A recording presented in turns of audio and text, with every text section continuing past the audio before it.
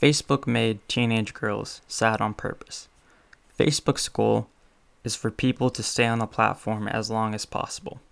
Apparently, people stay on longer when they see stuff that makes them mad.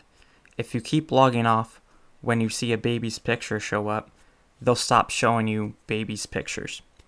I wish I knew that when I was on Facebook, so that way I could stop seeing pictures of the kids that people I went to high school have. If you interact with content related to violent crime, then Facebook will continue to share violent crime on your feed because it makes you mad. Even if people know Facebook does this, they'll keep using it because people are dumb, especially when they're mad. These dumb people won't stop using Facebook. They have too many pictures of their dumb kids on there. Some probably get a new phone every year, and they don't know or understand the cloud. Facebook is really their only place where they have all these pictures together.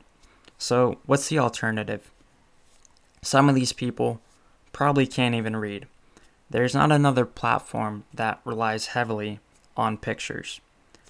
There's no getting these people off Facebook.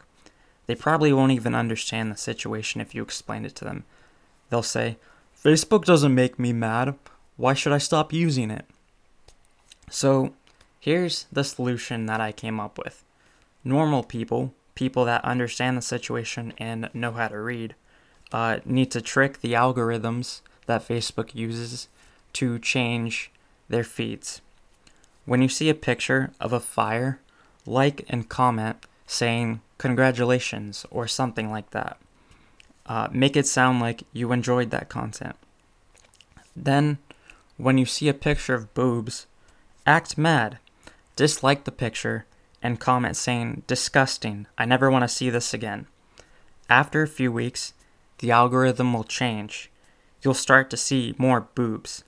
But you have to keep disliking the boobs, because the more dislikes those boobs get, then the more boobs you will see.